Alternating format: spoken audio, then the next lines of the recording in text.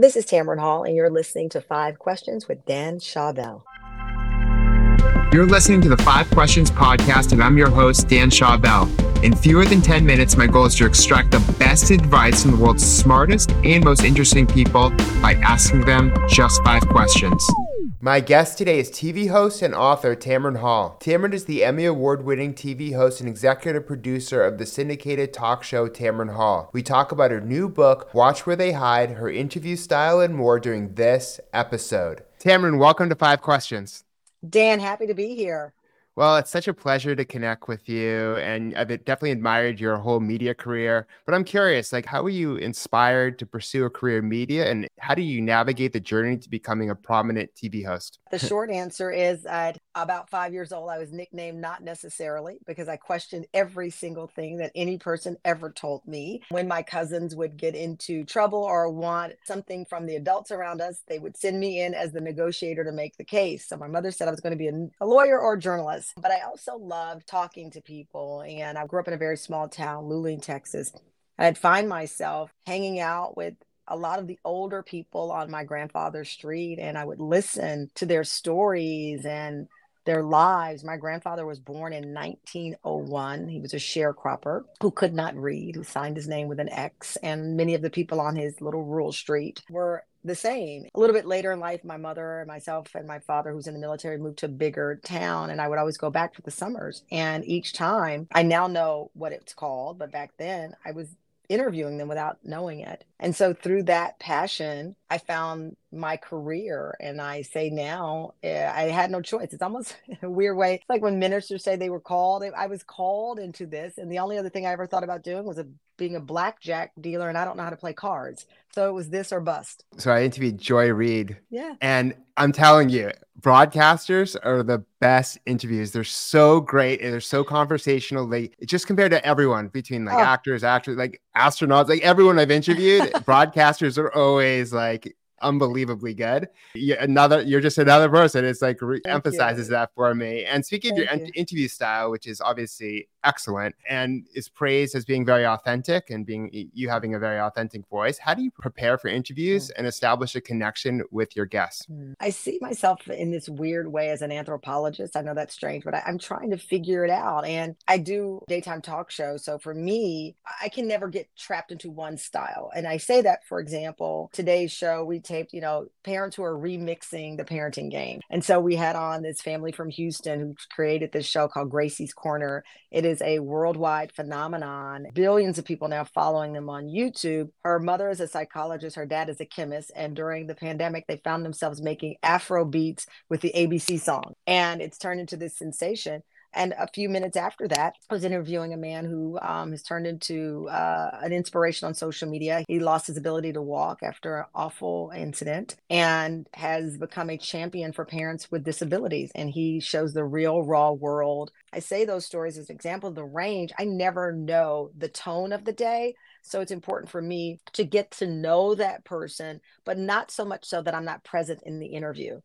There's a fine line between studying and overstudying, where you want the person to come through.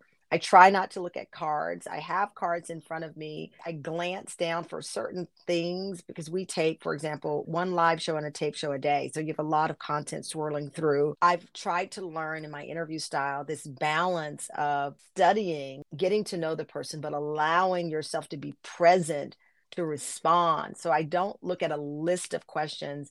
I listen to the answer because the answer gives you your next question. All the great interviews I've talked to over the years say that listening is actually the most important skill. Yeah. And it connects back to everything you said earlier too about the importance of listening and paying attention. Yeah. Otherwise, how are you going to know what to ask next? How are you going to know how to kind of continue the dialogue? And then this balance of how much do you prep? Because it's not like the audience is spending 40 hours prepping. They don't even know who's going to come on, right? Yeah. And so if you over prep, it's it doesn't feel as natural potentially.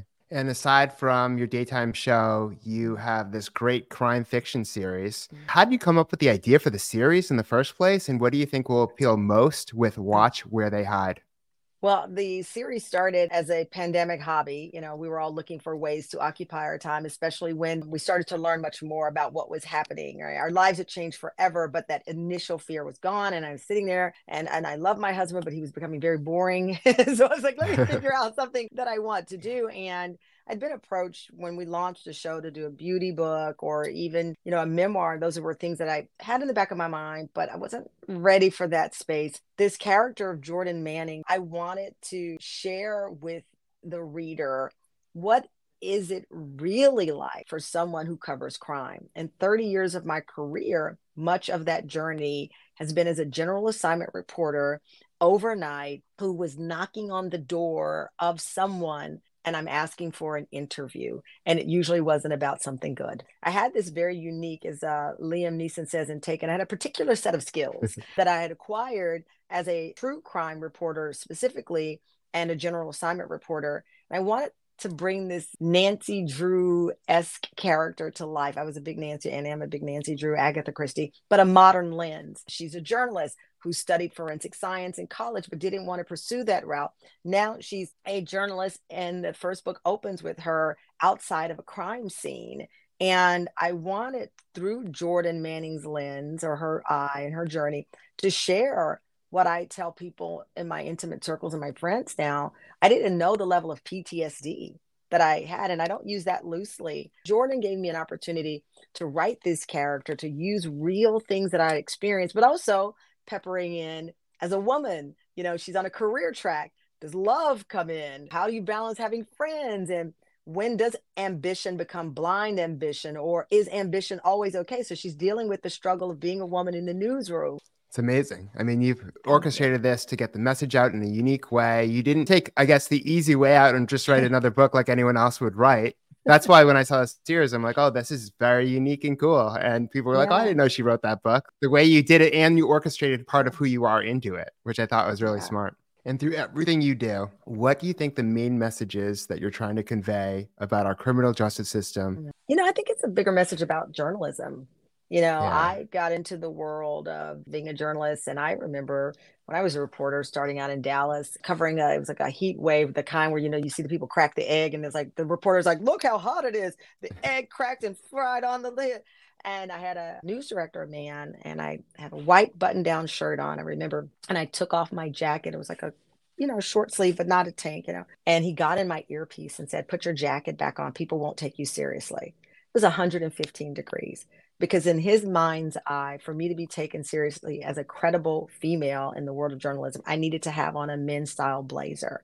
Thank God things have changed significantly. But with Jordan and with this book, it really is a lens of journalism, how we've evolved, and also the pains of some of the decisions made and the ramifications even today. We used to say, suspect is 5'9", wears glasses, thick eyebrows, last seen wearing a blue shirt.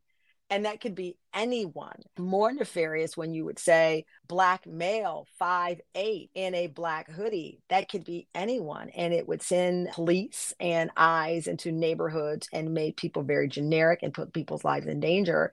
And I remember saying to a news director, that description could be any black guy I know. And he said, well, that's what the police gave us. And so now as journalists, we know now to question whether it's in a political lens or the day-to-day local stories that we're covering. And I've been privileged to be in this profession for 30 years and watch it evolve, watch it still make mistakes, pour some of this into what I'm able to create as an author in the true crime lens. And it's been wonderful to do as a woman over the age of 50, when a lot of the women I look up to in the business were shown the exit before this age. Absolutely. And what's your best piece of career advice? Bet on yourself. The idea that somehow the gut should not be listened to is seeped in. People can analyze too much data. They can pool the room. They can look at polls, but the gut is a part of who we are as a human, right? We're equipped with this instinct, and that does not mean that you can't do it alone. You need a team, you need a family. So many things that have come my way, I've bet on myself, and that does not mean doing it alone. You are equipped with very specific and particular things.